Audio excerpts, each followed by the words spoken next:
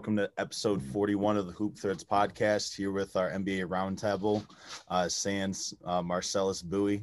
We booted him off the show this year because he predicted the Blazers to the finals last year, and that didn't exactly pan out for him. But glad to be with you guys. Introduce yourselves real quick. Yeah, Jordan Linedecker here. You can find me on Twitter at Bilo_LC. That's BILO_LC. Not too active on there now, just laughing at Tony La Russa's antics in the baseball world. Selene? Yeah, Tyler Selene. You can find me on Twitter at TSelene. Also not too active on there, but I'll definitely retweet it if I see something cool, if it makes me laugh. There you go. All right, so let's run through the first round of the playoffs. We're going to start in the Eastern Conference. So let's start with you, Jordan. Yeah, I got chalk going through the East. Not sure who the Sixers are going to match up with yet. Obviously, they'll get the winner of that game tomorrow night with the Wizards and Pacers. I like them in 5 either way. I think the Wizards would take one. They could sweep the Pacers. Sixers in 5. I like the Nets in 6. Brad Stevens will somehow take a game. They shouldn't get, and the Nets, with all their talent, will just coast through one that they shouldn't. But I could see it being shorter than that as well. Bucks Heat's going to be a heck of a series. I think Giannis will be motivated. Give me the Bucks in 7 to get their revenge. The Heat a little tired out from last year after making a long run through the bubble. I like the Hawks in 6 to get by the Knicks and end the Tom Thibodeau dream season experience in New York. Wait, you said Hawks in 6? Hawks in 6, yep. Interesting. Okay, Selene? So, I'm also fairly chalky for the first round here in the East. I got Philadelphia over Washington in 5. I think maybe Beal or Russell maybe help them steal a game, but I don't think that Philly's ever going to sweat. Give me the Knicks in 6. I think their defense is going to be a little bit much for Trae Young. The biggest question mark, I think, is this Milwaukee-Miami series, which we'll elaborate more on later, but give me Milwaukee in 6. And then Brooklyn-Boston, give me Brooklyn in 5. I really had to talk myself into even giving Boston one game because I really think that this one will be a sweep. But maybe Tatum goes crazy like he did the other night, so that maybe Boston can steal one. I'm not a big Boston guy. All right, so for me, Bill Simmons. Not a big fan of Bill Simmons either at this point. I'm going to take Philly in 5, pretty much the same rationale as Selene. I think if Indy gets there, they could well, it's not Indy. That's going to be Washington. I think they can go off for their big guys can go off a little bit, but it's Philly's too deep. Philly's too good defensively, and Joel Embiid is a top 3 MVP candidate, I think, pretty much unanimously by anyone that watches basketball. So take Philly there. Knicks Atlanta, I think that's going to be an interesting series. I just think that the Knicks, they have more guys to throw at Trae Young. They got some guys with some good playoff experience. They got Taj Gibson in the locker room. They got they got some depth. Their bigs, I think Nerlens Noel is going to be a good deterrent at the rim for Trae when he gets into the paint. You got some journeymen and Alfred Payton and Derrick Rose, and then, some good young bigs with Randall, Mitchell Robinson, all them guys. So I think the Knicks are going to take that in 6. Milwaukee, Miami's hard to get a read on. I think if Milwaukee, if they do what they're supposed to do defensively, they can get it over pretty quick in 5 or 6. But I think I'm going to end up going 6 on that, Milwaukee in 6. And then Brooklyn, I'm going to take Brooklyn in 4. I think they got all their top guns back, and so I think they're just going to kind of mow down the competition regardless of who it is. So I wouldn't be too worried if I was them and Steve Nash. So I think Steve Nash is going to get out to a hot start as an NBA coach. So let's move to the West. Jordan, let's talk about the first round. Yeah, so at this point, the Western Conference play-in games are still occurring, so we don't necessarily have the 1-8 and 2-7 matchups locked in. But for my money, I've got the Lakers to get in the 7th seed, beating the Warriors tonight, and I have the Warriors playing the Grizzlies on Friday. And as much as I would like to not see them in the playoffs, I do have them getting in and getting by Memphis again. They did take 2 of 3 against Utah this season, although one was late in the season and marred by very questionable officiating down the stretch. They'll present some unique challenges, but I think the Jazz just have too much, assuming they get a healthy Conley and Donovan Mitchell back. He's been out since that ankle injury for over the last month. So it's not even official if he'll play in game one of the series. They're thinking he'll go, but we'll just kind of see how it goes. I do like the Jazz to get by in 5, though. The Warriors are a pretty bad road team. I think they were 14-22, or a really bad road record this season. And couple that with the Jazz only 5 losses at home this season, it's just tough for me to see them getting too many games and extending the series.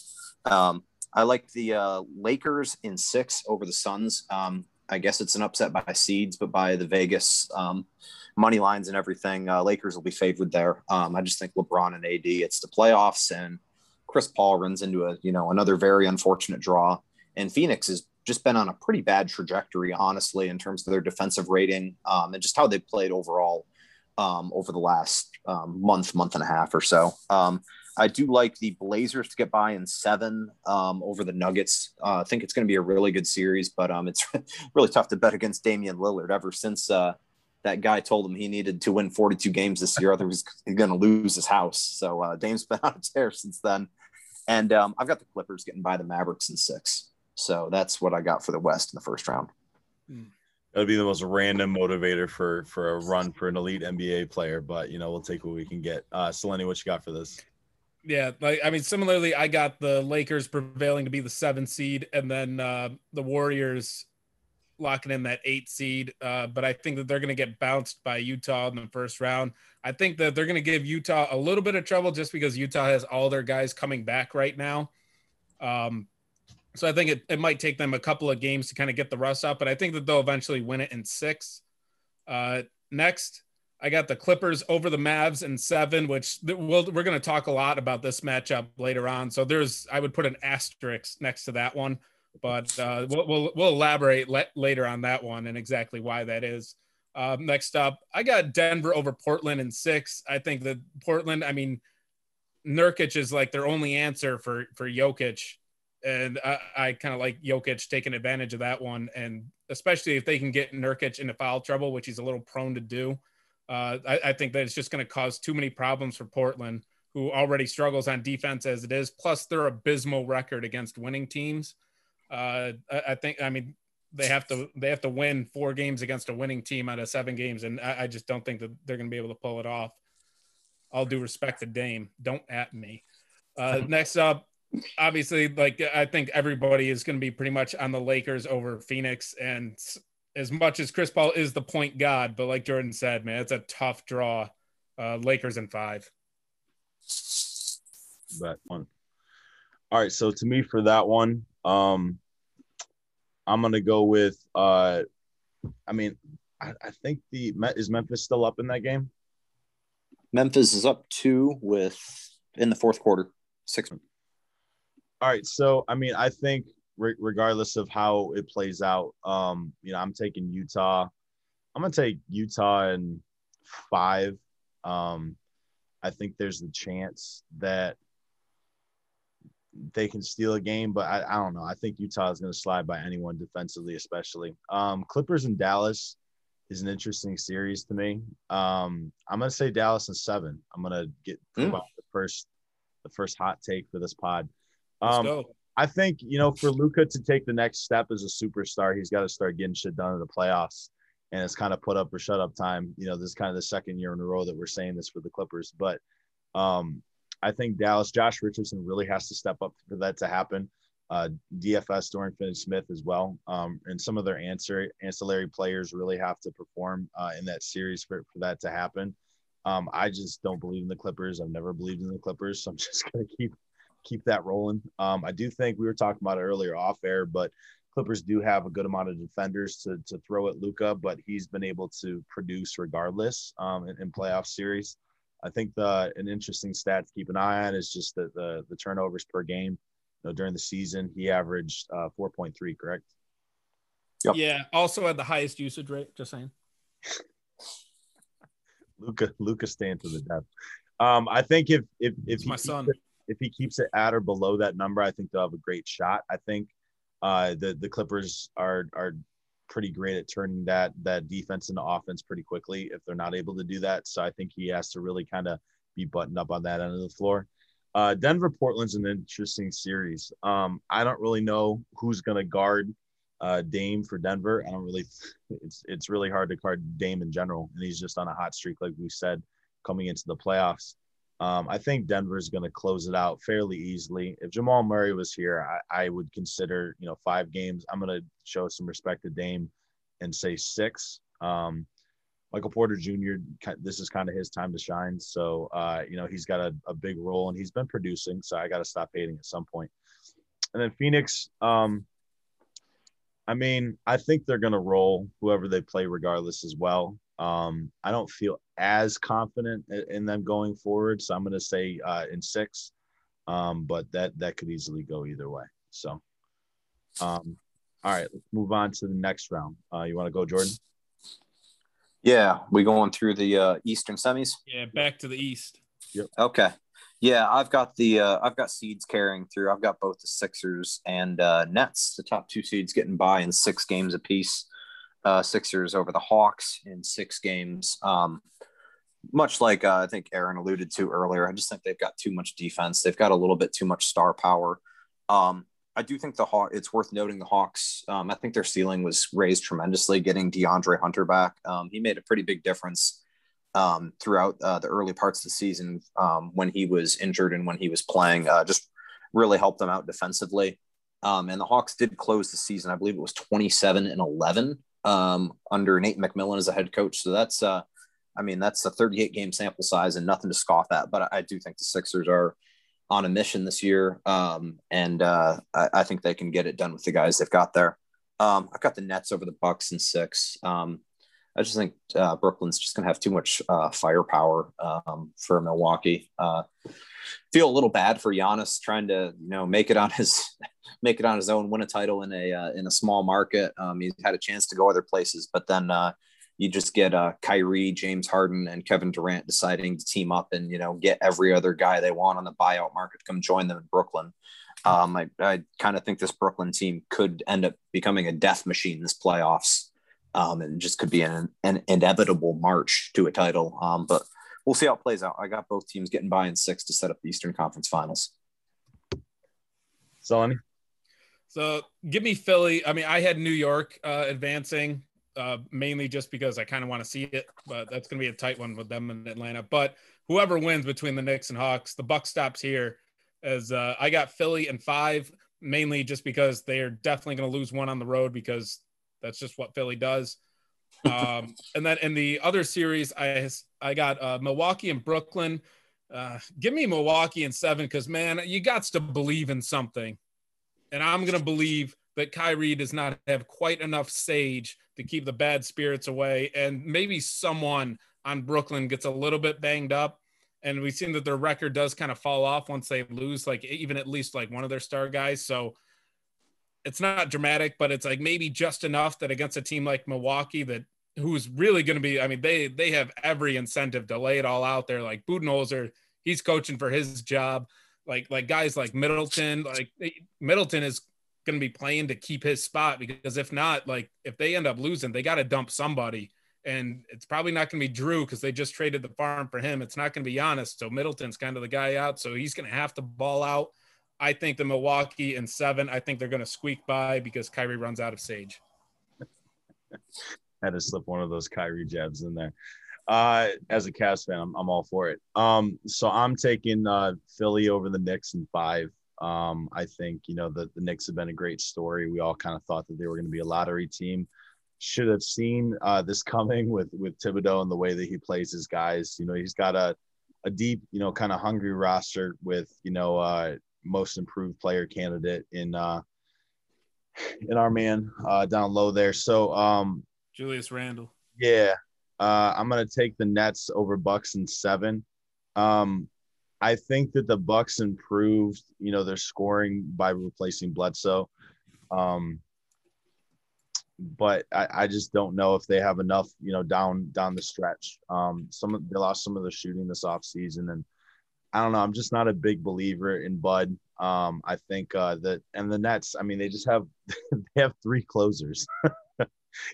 Trying to only one of them can touch the ball though. trying to guard an offense with Kyrie, James Harden, and Durant. I mean, you have three number one options, number one bucket getters in the clutch that you have to defend all at the same time. And I mean, they only have two phenomenal defenders in my opinion. So that's what I got for that. Jordan, let's go to the West. Yeah, so I've got my two semifinal matchups. I've got the Jazz playing the Clippers, and I have the Lakers and the Blazers at this point. I've got the Jazz getting by the Clippers in 7. I think as a Jazz fan, it was really important for me to see them go all out to get that 1 seed. And I really think they played well down the stretch and were able to reinvent themselves, missing Conley and Mitchell for a good chunk of that last month. Granted, it wasn't a murderer's row of competition, but getting that 1 seed ensures that they will always have home court advantage as long as the playoffs go. So if the Jazz can go unbeaten in the playoffs, they're at home, they're your NBA champions. And I think they'll hold serve in this series against the Clippers. It'll be just a war.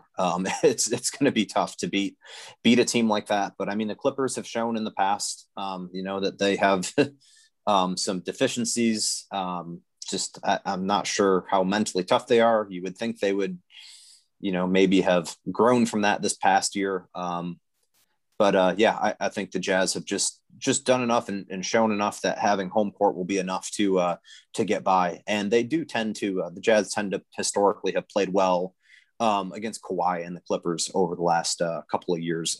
Rudy seems to do a pretty good job of deterring them. The Clippers offense seems to operate on guys making difficult shots, long twos. They're not always getting to the rim or taking threes. So, if the Clippers are going to make 50% of their long contested twos, and that's the way the Jazz lose, then that's the way the cookie crumbles sometimes. I got the Lakers getting by the Blazers pretty easily in the other one. I'm still torn on the Blazers Nuggets series. So I think whoever gets by there is probably just going to be sacrificial lamb for the Lakers. I think I had it going 5 games. I think I had the Blazers getting 1, but it kind of seems a little similar to last year to me in the Western Conference Finals. With Blazers will show a lot of heart, but they don't have enough. And granted, we're all just assuming that the Lakers are going to flip this switch. I mean, they do have LeBron, arguably top 2-3 player ever. Anthony Davis, top 5-10 player in the league. But even as everyone was saying, they're going to turn it on in these last couple games when LeBron is back. I mean, they struggled to pull away from the Pelicans on the road in their last game of the season, who had nothing to play for. This isn't a Lakers team that has really given us tangible evidence over the last couple of months to really be inspired and to believe in them.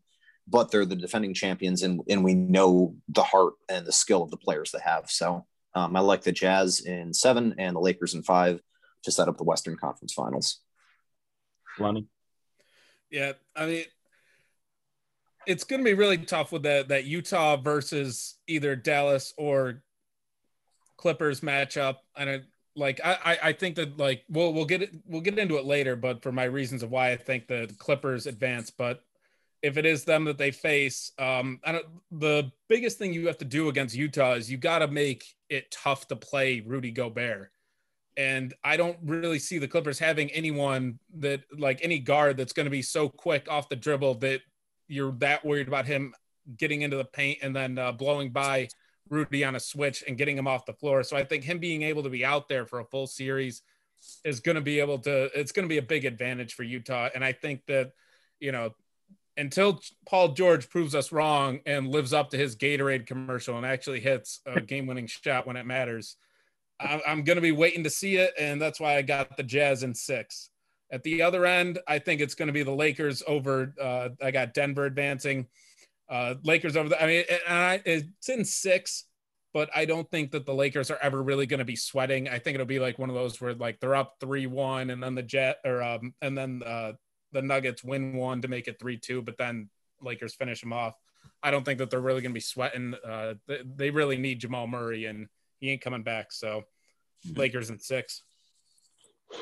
Cool. So I have Utah over Dallas in 6. I think Utah has answered some of the offensive questions that we had with them last year. And a lot of that just comes from the Jazz, like actually having all their guys back healthy. Bogey's been playing pretty well recently.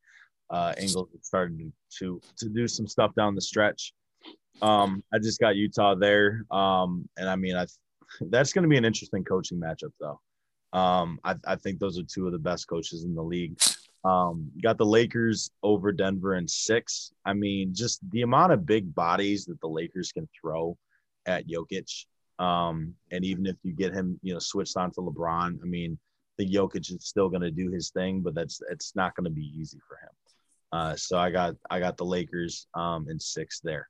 You want to go to the next round, Jordan? Yeah, you want me to do both the conference finals? Sounds good. All right.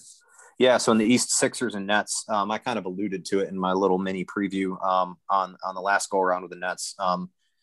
I think they're going to be a death machine. I just, when you look at the teams that win titles, they have superstars. And it's been a while since we've had a team that really has 3 superstars like that. I mean, I guess you could argue maybe the Warriors during parts of their stretch.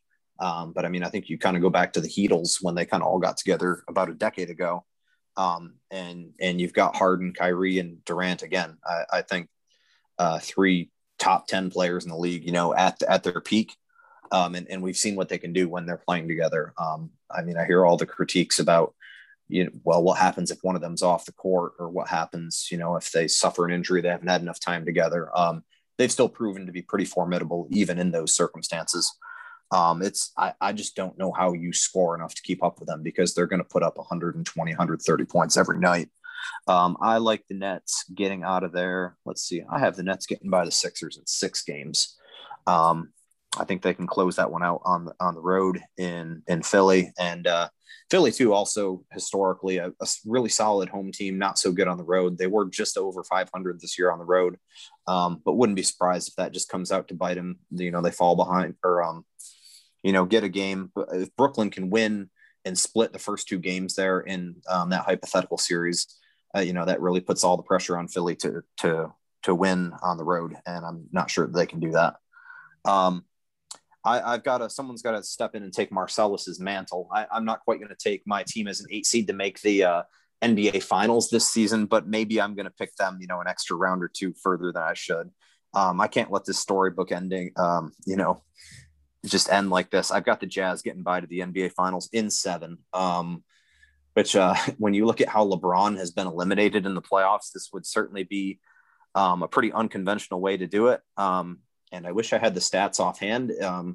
Up until a couple of years ago, it was going on about a decade where LeBron James had not won in Salt Lake City. I think he's gotten a game or 2 since he moved to the Lakers there, but this man don't like Salt Lake City at all. And I was there to personally witness one of the Jazz great comeback victories over him. So I like the Jazz getting by in 7. We're going back to the NBA finals. There you go. So Lenny. So in my Eastern finals, I had Milwaukee advancing over Brooklyn. And so they'll be facing Philly here for me. And once again, the whole Philly cannot win on the road thing, I think, is what's going to end up biting them. So give me Milwaukee in 7. Meanwhile, out west, call it a gut feeling, man, but like somebody, either Bron or AD, one of them is going to get a little banged up at some point, whether it's in the Denver series, whether it's during this series against Utah. One of them is going to get banged up. And I have the NBA's worst nightmare with Utah advancing to the finals to face Milwaukee. David Stern rolling over in his grave. And he would I was thinking about it earlier today. He would have freaking loved this play-in game. The Lakers versus the Warriors. Oh my God. Oh, he would have made it happen. He also would have made the Pelicans get in there so that we could have Zion against Ja Morant. Like he would have somehow turned that play-in matchup to like a 7-game series. Just while we're talking about the Pelicans, can we just discuss the fact that they had 14 national TV games this season? I think it was the Blazers, Nuggets, and Jazz had 15 combined amongst the 3 of them. Like, when is the NBA going to stop forcing Zion down our throats? How many years in a row do the Pelicans have to underachieve and miss the playoffs? And it ain't just like there's other teams out Nike there. gave Zion a shoe before Luka. Ridiculous. That's such a niche argument. All right, so I'm gonna take Philly over the Nets in 7. I think if any team is going to beat the Nets, it's going to be Philly. Just the defenders they have to throw at guys. They're pretty deep. Despite what you guys believe, I think that they're actually pretty well coached.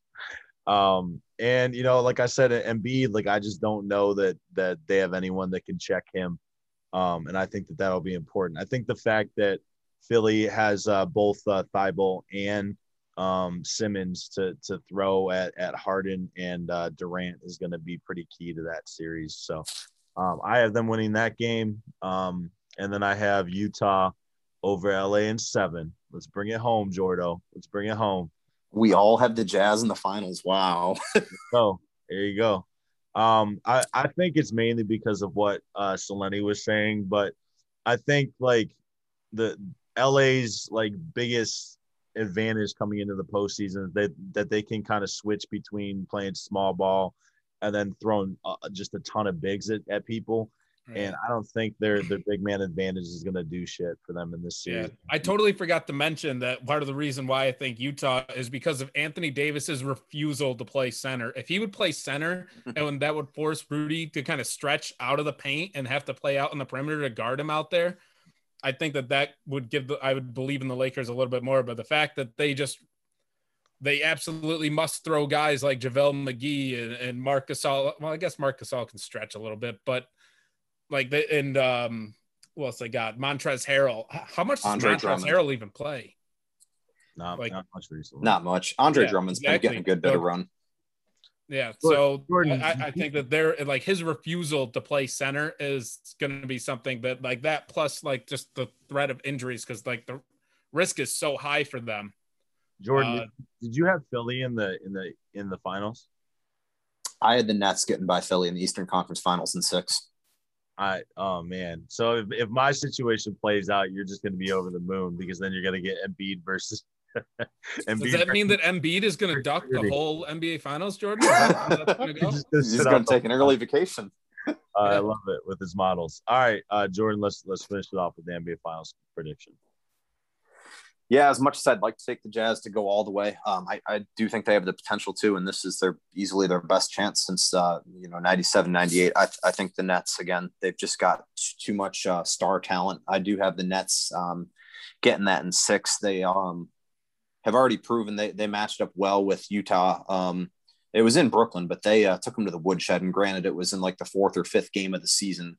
But if I'm not mistaken, that I think they had Kyrie and they were missing Durant and Harden in that game, and Kyrie just lit them up. So I do think the Nets will just be a bit too much. The Jazz will be able to score. I think there'll be a lot of like 135, 130 games there. But I think my biggest worry about the Jazz is they sacrificed maybe a little bit too much on the defensive end to build this offensive juggernaut that relies quite a bit on 3-pointers. And now it just, it really makes what Rudy Gobert did this season all that more impressive because they don't really have many other players that are, league average or better on defense. I guess Royce O'Neal, Mike Conley is decent on defense. His metrics look great, but I mean, he's a fairly small point guard too. So, this has been Rudy basically just carrying a average cast of characters to being one of the best defenses in the league. But he can't guard 3 guys at once. So, especially when they're top 10 guys in the league. So, unfortunately, the storybook ending doesn't quite get written this year, but the future is very bright in Salt Lake. Solani? Yeah. So I have the NBA's worst nightmare and 2 small market teams in Utah, Milwaukee in the finals. I got Utah pulling it out in 6 or 7, probably 6, because the biggest problem for like Giannis is that in the playoffs, teams pack the paint against him. And in this particular series, who's going to be waiting in that paint is Rudy Gobert. So RIP. And I also think that just the Jazz have just so many solid role players. Like we haven't talked much about Bogdanovich, but like he's an easily like a 20 points a game guy, like hovering around there. And then I think in a series like this, where you're going to have like Milwaukee will have like Middleton will be guard. Well, he'll guard somebody, but Drew Holiday will probably be on Mitchell. Maybe Middleton gets Bogdanovich, but like I don't know. Like somebody's got to, and then Conley can go off. So I don't know how they're going to kind of mix and match that, but the Jazz are going to have like one of their solid offensive guys that's going to have a negative matchup that he's going to be able to exploit. So give me Utah in 6. There you go, Jordan. One of us got them. Real quick, I don't know. I was looking at the Nets roster just to see how I felt about that prediction. But did you guys know? So let's just listen to their coaching staff. So they got Steve Nash, and then the assistant coaches are just all former players: Jock Vaughn, Mike D'Antoni, Ime Udoka, Tiago Splitter, Royale Ivy, Amari Stoudemire is apparently a player development assistant. I just love the fact that they have that many player coaches on staff. Anyways, you want to know another former player that was the first guy Steve Nash reached out to about being an assistant? Who's that? It was Dirk. Dirk told him, no, Mavs till I die. Love it. All right, so I'm gonna be short here. I'm gonna take Philly in 6. I just think that they have too many defensive weapons to throw at people. I think Embiid can get it done, and if Gobert gets in foul trouble, the Utah's defense, it won't fall apart, but it's definitely not going to be anywhere near the level that needs to be. And we all know that Embiid is going to get, his calls for sure. You don't believe in Derek Favors? Well, no, I do not. All right, so we're going to move on to the second question, the most intriguing playoff matchup. Let's go with Jordan on this one. Yeah, all right, we got to hit this quick. I got the Nuggets and Blazers. That was the one I struggled with the most to come up with a result. I'm still torn there. Both teams have proven that they excel in the playoffs. I think they're well coached. Terry Stotts potentially coaching for his job. You've got the hot streak with Damian Lillard. McCollum has kind of had a resurgence, now that he's gotten healthy after missing a good chunk of the season. And Norm Powell's fit in pretty seamlessly there as well. So they're able to kind of go small with those three kind of manning, the 1 through 3 positions on the court. And yeah, they just keep winning. They crushed Denver in the last game of the season. I know it wasn't a game that, necessarily Denver was trying to win for much of the game, but, I still think there's a little bit of a psychological advantage there going into that series, that they beat them pretty badly to close out the season. I do have a little bit of worry in that Portland. Their differential, if you look at, I think it's their net rating when you compare it, basically versus teams that were a 35 win or less pace. And this is on an 82 game pace. So, a little below 500. And then you look at versus teams that, were on a pace of like 50 games, one or more out of 82. There were just drastic differences there. And Portland was not a very good team that, really played up to its competition. But this is a really damaged Denver team right now. Obviously Jamal Murray's out. I think there's going to be some uncertainty with the rest of the backcourt. There's some nagging injuries with Monty Morris and PJ Dozier. I don't know that Facundo Campazzo, although he's given the Jazz some fits when I've seen him play this year, I don't know how many fits he's going to be giving Damian freaking Lillard. So I think he might average 40 a game in that series if he's not careful. I guess I'm not as worried about, Jokic in that matchup, just abusing the Blazers. I mean, Jokic has abused everybody this year. It hasn't really mattered who they've put on him. I am a little concerned about Nurkic's propensity for foul trouble because that could mean some Enes Kanter minutes, and that would be very dangerous. But I don't know that the Nuggets have what they need in the backcourt. They were relying on Austin Rivers for quite a chunk of offense down the stretch and some serious minutes. And if I'm not mistaken, he's ineligible for the playoff roster because he was signed so late. So they were literally just signing warm bodies. I mean, Shaq Harrison, who the Jazz cut, he was getting run as well. I just don't know that the Nuggets are going to be able to string together enough alongside Jokic and Porter. And Aaron Gordon's a nice piece, but I don't see the offensive ceiling for him. But yeah, I think it's a very intriguing series because both teams, again, have proven that they can step up in the playoffs. 2 years ago, the Blazers upset the Nuggets in that Western Conference semifinal, the classic that went to 7 games where CJ went off. And I mean, last year the Nuggets had all the 3-1 rallies to beat the Jazz and the Clippers. So you're looking at the last 2 Western Conference runners up, I guess, when you look at this matchup. So they've definitely got a lot to play for, and they have the history So I think it'll be a very, very good series.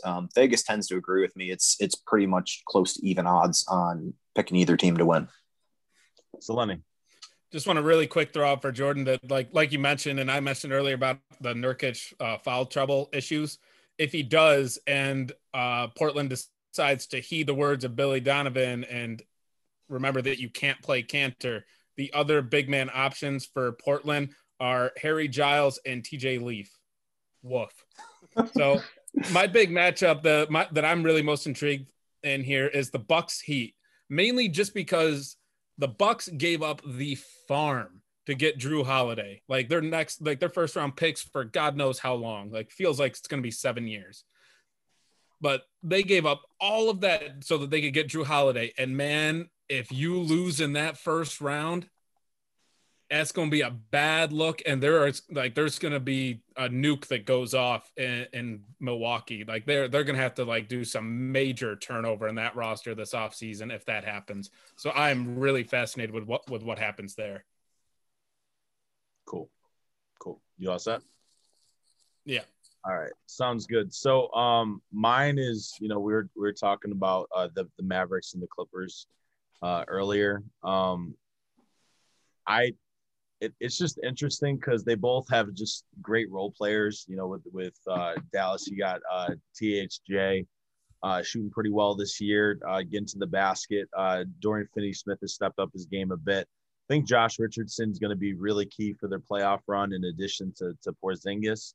I mean, they it's kind of, they need to get what they paid for eventually out of Porzingis. I mean, they paid a pretty hefty tax, and he has, produced with mixed results. He's been, hurt every other game for the most part in his contract. Do we have any thing on Maxi Kleber? He's still day to day.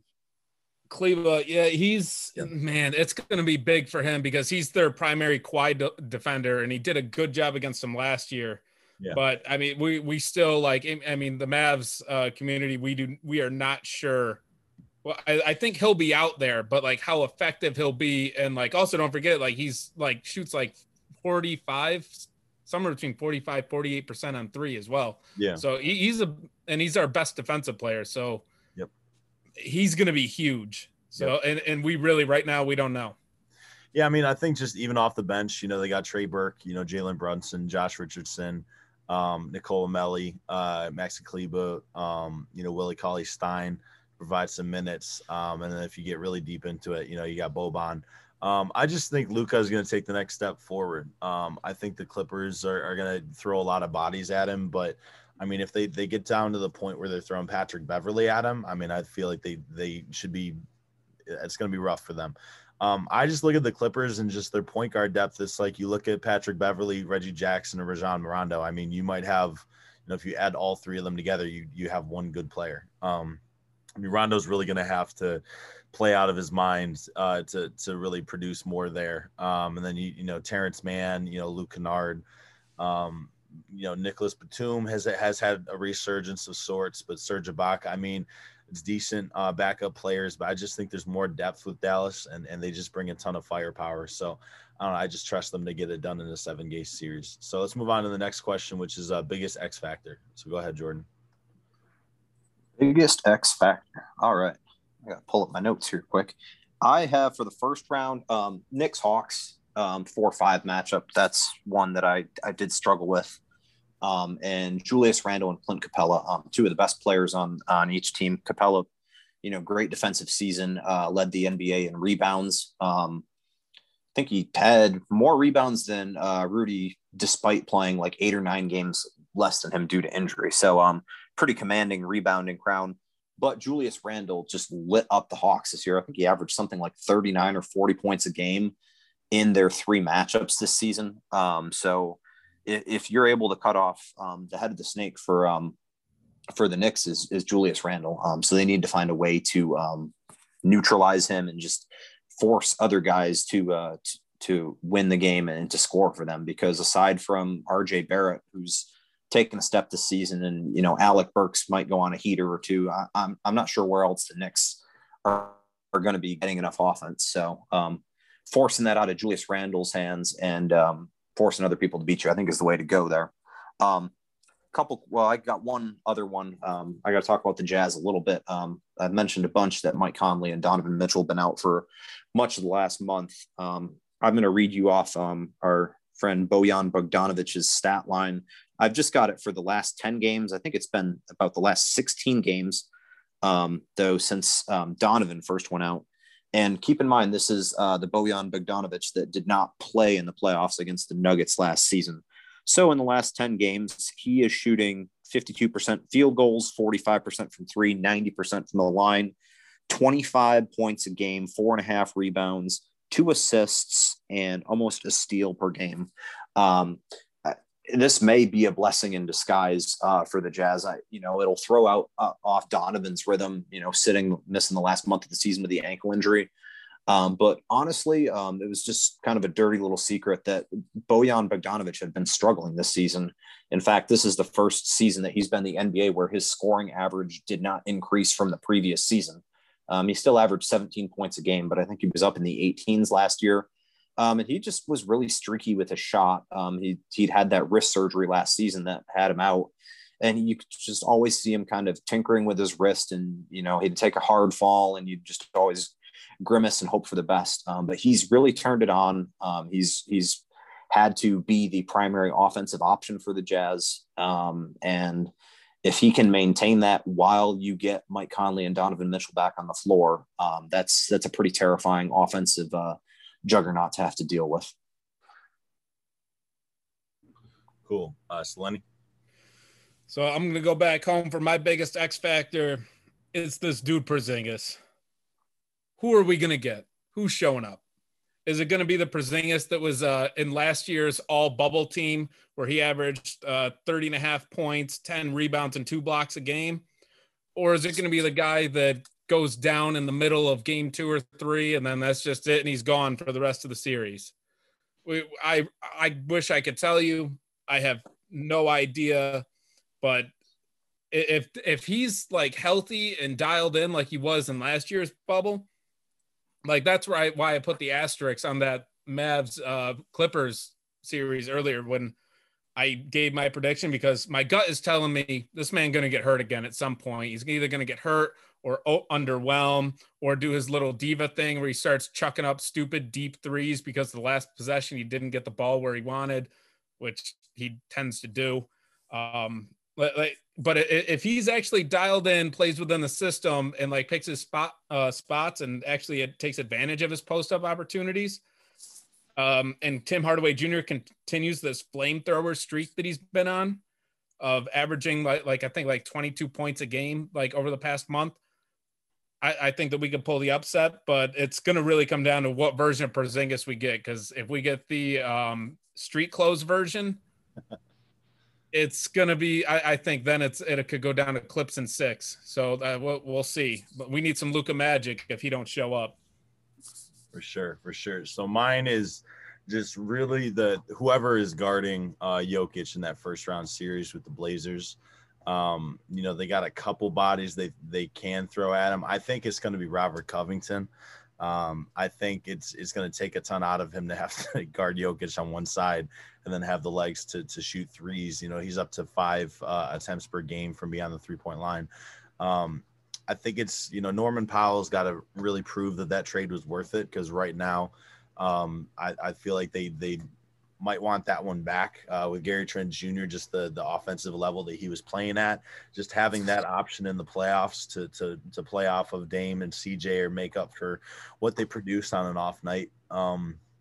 That's going to be key, because, the other guys that they have, Rodney Hood, Ennis Kanter, Nurkic, I don't know how much I would trust any of them to guard Jokic, and I think that's really going to be the key to the series, because if they can bump him out of the paint and really make life difficult for him and turn him into more of a passer than a scorer, I think they'd be much better off, because Denver wants Jokic to score a lot more than the ancillary pieces, just because he's so much more dependable in that sense. So let's move to the higher seed most likely to lose a playoff series. Go ahead, Jordan. Just going off what you said last quickly, I'm not sure I agree with that. I think Jokic is so dangerous with the ball in his hands and distributing to some of the other guys. But yeah, that's just my 2 cents in what I've seen with how he's played primarily in games against the Jazz this season. But yeah, I mean, regardless, he's dangerous and a clear-cut MVP candidate. Regardless of how you want to slice it, whether he's passing the ball or shooting it. So I'm just saying, I would much more see the other guys step up as opposed to just giving him a one-on-one, matchup in the post and crossing your fingers for a stop there. Yeah, and he did shoot like just an extremely non-repeatable high amount from 3-point range. He was like 50% or something last year in the playoffs, which he's like 33% in the regular season, something like that. So, yeah, a lot of outlier performances last season, but yeah, I kind of struggled with this in terms of the team most likely, higher seed that gets upset. Because I mean, the easy one, if the Lakers get by, I mean, they're going to be favored over the Phoenix Suns. It's a 7-2 matchup, but this is no ordinary 7 seed. So, I mean, we all had the Lakers winning. In fact, we all had the Lakers in the Western Conference Finals. So I don't really think we can call that an upset. I mean, I guess if I had to go out and look at one, I think I would look at Miami and Milwaukee in the first round. I do think Milwaukee is going to get it done, but I kind of remember feeling this same way in the playoffs last year when they had the potential second round matchup. And I thought, Miami is going to give them a run for their money and they're going to make them work. But in the end, like Giannis will be too much. But Miami with Spoelstra at coaching and that combination with Jimmy Butler. Jimmy Butler is just a killer. I mean, he can't hit a 3-pointer to save his life, but he can win playoff games, and he just make winning plays. He's just a dog. He plays tremendous defense. Is just great at getting rebounds and setting up his teammates. And I think the Heat have made some moves as well to kind of bolster their depth and their bench unit. Trevor Ariza, I believe, was playing pretty well, shooting very well from 3 down the stretch, although he's got to be approaching 40 at this point. But I mean, he's still getting it done. And on Milwaukee's end, there's just so much pressure there. Budenholzer's job is, basically on the line, dependent on these playoffs. And everyone has to be feeling pressure because Giannis decided to come back. And if they don't deliver the goods eventually, he's going to be gone. This is the best chance, you're really going to have as a small market team. And Milwaukee didn't really look like themselves this year. So the argument for Milwaukee is that they were experimenting, trying different lineups, just trying different ways to attack things, and that they viewed the regular season kind of just as an experiment for the playoffs. So, maybe they'll get it right and turn on this other gear. But one thing I can say with certainty is you are not going to, eliminate Miami from the playoffs easily. They're not going to go gently into the night. So Miami over Milwaukee is very much in play for me. Lenny. Yeah. I mean, so what I'm about to say is going to totally contradict some of my picks earlier, but I think that it just kind of shows you how unpredictable that this year's playoffs are going to be once you get past round one. I think other than you being able to kind of pencil in Philly at least to the Eastern Conference Finals with their kind of cakewalk that they have in front of them. After that, once you get to the second round on, man, it's going to be really unpredictable because I think that the 2 teams that I picked to go to the finals are actually also the 2 teams who I think have a decent shot at choking away a playoff series. That being like Jordan just outlined, the Bucks could lose one to the Heat. I mean, an easy one to see because they just lost to them last year. And then the other one, sorry, Jordo, but honestly, if like I outlined earlier, if we get bubble Porzingis, I think that not only the Mavericks beat the Clippers, but I think they beat the Jazz in the second round. So I could see the Jazz choking that one away too. So, I mean, and yeah, the low-hanging fruit is the Suns, but I don't think that that's really an upset because, like we said, the Lakers are going to be favored. So, the Jazz and Bucks, man, they could go really far, but also they could be gone in rounds 1 or 2. Mm-hmm. Here we go. And my pick, I mean, I'm really, really hammering the Clippers on this pod, but I mean, let's go. Prove differently. I mean, we've seen what Paul George does in the clutch. I forget whose joke it is. It's one of you two. I think it's Soletti's that, the last game winner he hit was in that commercial. I mean, eventually he just has to back up that talk. And you've just seen Kawhi get frustrated at times with just, the lack of a basketball IQ by some of his teammates, when the going gets rough. And I think the combination of Luka and I think Josh Richardson is going to play up to his potential in this series. I think he's going to be big for them. And like I said, Porzingis, I think should be able to feast is a strong word.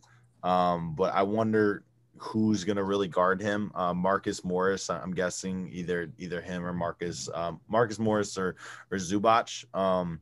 And then you got Batum and Ibaka off the bench. I mean, I think he's going to feast on Batum if that matchup ends up happening. And at this point, I don't really know how much I trust Serge Ibaka to shut someone like him down, just because he's just so much bigger, so much taller. Let's work on the young breakout player in this year's playoffs. Who you got, Jordan? I got to throw something out quick on the Clippers. They've got something coming to them after they pulled off the most blatant tank job ever to avoid the Lakers or get the Jazz or Harvard. Like, they lost to the Rockets and the Thunder in the last 2 games of the season. I don't care if Ty Lue says he doesn't care what other people have to think about that. Like, you may not care what other people think, but if there's a God, if there's karma, it's coming for you. It ain't going to be pretty. But my young breakout player in this year's playoffs, Michael Porter Jr. Again, I struggled with that Blazers Nuggets series. I could see the Nuggets making a run to the Western Conference Finals, even sans Murray. They were lethal once they got Aaron Gordon. Their net rating overall was tremendous. Aaron Gordon helped shore up their defense. Offensively, they were just blitzing teams. Jokic has, again, just been having a historic season. And kind of lost a little bit in the shuffle down the stretch is Michael Porter's close to the season. He overall for the season averaged like 19 points and 7 boards, was 45% from 3. But in the last month and a half since Jamal Murray's been out, he's really stepped it up. He's closer to the mid-20s in points, and he can just score in a lot of different ways. Generally, he's lethal from behind the 3-point line, and he's able to slash to the rim.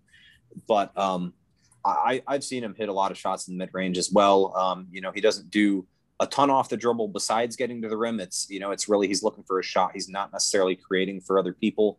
But when you look at his growth from last season, like, they couldn't play him for more than like 3 or 4 minutes at a time against the Jazz, because the Jazz in the first round were just hunting him just mercilessly on switches. And I'm not saying he's turned into, Robert Covington on the defensive end or anything like that, but he's definitely stepped up. And I think the presence of Aaron Gordon is helping out tremendously with that as well, kind of covering up some of his sins. Either way, the Nuggets, they've been rolling down the stretch.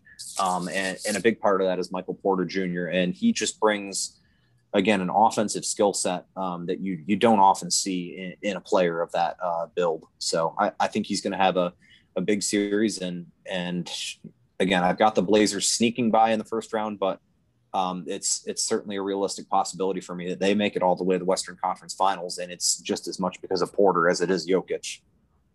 So, Lenny? So, I mean, mine isn't a young player, and like hardcore NBA fans like already know plenty about him, but I think that this will be a little bit of it'll seem like a breakout for more casual fans. I think it's going to be Seth Curry, because when I look at like in round 1 where Philly's going to play like either Washington or Indiana, and then in round 2 where they're going to face either the Knicks and Hawks, like, so through the first like 2 rounds, Philly is going to be playing teams that just have absolutely nobody to match up with Embiid. And I think that what Doc Rivers is going to do is he's going to put Seth like in the corner that's kind of like off of wherever Embiid is either posting up or like whatever elbow that he's going to put him up on, usually that left one. And I think so that whenever they double and they double off of Curry, he's going to be able to kick open to Curry for like a wide open 3. So I think he's going to put up some pretty high point totals in those games. So I think it's going to seem like a little bit of a breakout when it's, even though it's really just kind of Curry doing what he does. But I think it's going to seem like a breakout. I would love to be able to say, like, I see Mikal Bridges breaking out because of his like 44% on shooting threes and his like unbelievable defense, being able to guard wings and guards. But I just don't see Phoenix lasting long enough for it to really like for it to really be that impactful. And then just kind of finally like Bogdan Bogdanovic, if he matches Trae Young in scoring in their like series, just I'm not exactly going to be shocked. Got you. So mine, I'm looking at the numbers, and I was going to say Precious Achiuwa. I just think he's going to be too buried at the end of their bench right now to get a ton of playing time. But just, wing defender that I think matches up pretty decently well with Giannis. I mean, Giannis is obviously a lot longer, a lot taller. Achiuwa is still, 6'8", 225. Weighs about 10 pounds less than Giannis, 3 inches shorter, just high motor and just an aggressive level of defensive play. But I think I'm going to say Goran Dragic. I think we saw what happened to their offense down the stretch. The famous picture of Jimmy just being absolutely gassed during the NBA Finals, just because Dragic went down. I think he's going to be very key to their offense and just the way that it flows. And he's going to provide some consistency that's really, really needed. Played pretty well down the stretch, had a streak of, 17, 15, 17-point games, 23. And, nursing, coming back from an injury that he only played 50 games this year. But his shooting, the way that he spaces the floor, the way that he can play either guard position, the amount of shot creation that he creates, just opening up the floor and creating open looks for their wing shooters. I think that he's going to be pretty important. So who we got for a young breakout player in this year's playoffs? Go ahead, Jordan. I think we just take young breakout player, right? Sorry, unlikely playoff hero. My fault. Unlikely playoff hero. I got to go with my man, pandemic playoff Paul George. Oh my God, no, you're doing it. I guess that this man finally has to do something. I mean, you said an unlikely playoff hero. When was the last time he did anything in the playoffs? Well played, sir. Well played. Well done. I mean, Joe Ingles just picked his son up from daycare last night. Like, I mean, come on, Paul George. Again, if you're anything like a top 10, top 20 player, you've got to do something in the playoffs. It's low hanging fruit to pick, but I like him to hit a game winner. He's played really well this season. So yeah, no, I like Paul George to play well for the Clippers. I do have them getting by the Mavericks, and again, like Selene said, the Jazz matchup in the second round, if that's what happens. That's certainly not a matchup that they're not necessarily afraid of. I think the Clippers proved one thing in the last weekend, and that they're just afraid of LeBron. I don't know that they're afraid of anyone else in the league besides maybe the Nets. So I think with Kawhi and Paul George, again, if they put everything together, they're going to be very dangerous. And Paul's putting up numbers. He was still getting his standard rest throughout the season that superstars get nowadays, but give me him for a couple of game winners and his first good playoff performance. Very unlikely. Well, go ahead, Selene. So, I mean, earlier, like we mentioned, I mentioned Tim Hardaway Jr. and Maxi Kleber, like as potential guys, depending on how things go. But the big one that I'm really looking at here, like way off the grid, is actually Nick Claxton for the Brooklyn Nets. Because if finally convince Steve Nash to bench Blake Griffin and play Nick Claxton over him, I mean, like the defensive numbers are like differential is insane. When Nick Claxton is off the floor, the Nets give up 115 points per possession. Goodness gracious. That's a lot. For those not too familiar with the stat, that is a ton. Meanwhile, when he's on the floor, they give their points per possession allowed is 104.3, which is pretty. Is that per 100 possessions? Yeah. That's got to be per 100. Yeah. Okay. Yeah. So that is a like a 11-point difference. That is a massive difference, like per 100. So like you don't really see swings like that like too often. So I think that at some point Blake Griffin is just going to force Steve Nash's hand, and he's going to have to play Claxton over him, and he's going to help them come up with a couple of stops, a couple of big rebounds that are going to like swing like maybe one of these series. Cool. All right, Selene, you ready for mine? Yeah, you've been teasing this for like a week. Let's hear it. What do you got? Cameron Payne. Get out of here, campaign. Is this the campaign? Get out of here. Campaign for campaign. I don't. Listen, man. Down the stretch, he played pretty well for the Suns. Obviously, they weren't necessarily packing it in, but taking Chris Paul off the floor a little bit more, performed pretty well. Had over 19 points in 3 out of their last 5, highlighted by a really good game against the Lakers. 24 points, 9 to 10 from the floor. 4 or 5 from 3, had a rebound, and just moved the ball pretty well offensively. He's just an energy guy. Can get to the bucket, get to the lane and score. Is a great floater. I think they're really going to need the ancillary pieces around Chris Paul to do something for them to have a shot against the Lakers. And if they end up doing something against the Lakers, I think he's gonna outperform the expectations, and the expectations are not super high. He's only averaging 8 points and 2 rebounds and 4 assists a game. So that is my unlikely playoff hero. So any closing shots before we wrap up this playoff prediction pod? Yeah, I got a couple. First off, we're all on the Lakers, but they are losing by 6 to the Warriors at the end of the first quarter. Just going to throw that out there. And then I know this is off the cuff, but I've got a couple answers. Maybe you guys can throw a couple at me. Give me a guy who is either going to just randomly win a team a game, just go on a heater, or just lose a team a game because of their irrational confidence.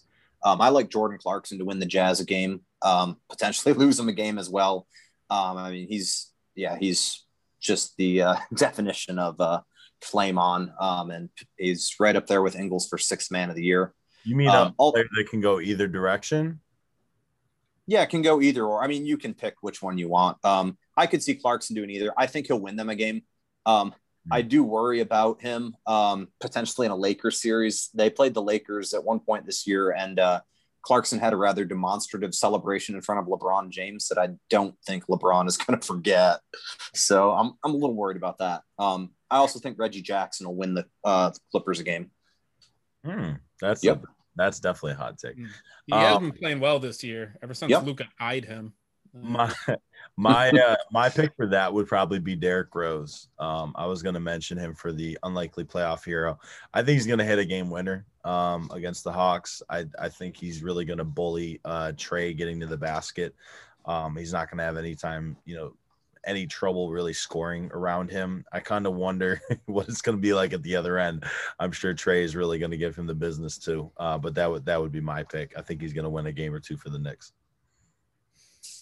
Yeah, I think that I could see Dante DiVincenzo for the Bucks potentially like getting hot in a game and winning them one. But then I could also see Tyler Herro do that for the Heat. Yeah, I call him Herro. If he wants me to call him Hero, either A, needs to act like a hero, or B, spell his name that way.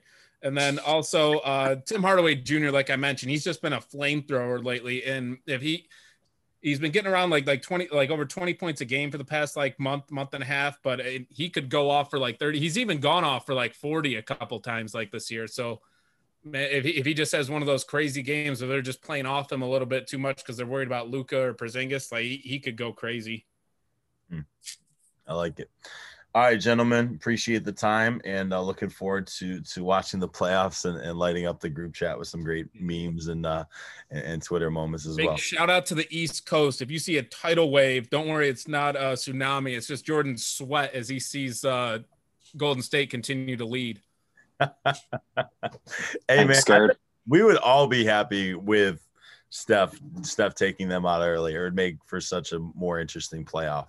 And then the Grizzlies take them out. If the Lakers beat the Grizzlies, then that would make the Lakers the 8th seed and play Jordan's Jazz in the first round. That's why you would see the tidal wave of sweat. Nah, Grizzlies will get it done Friday if it comes to it. There you go. All right, gentlemen, take care. All right.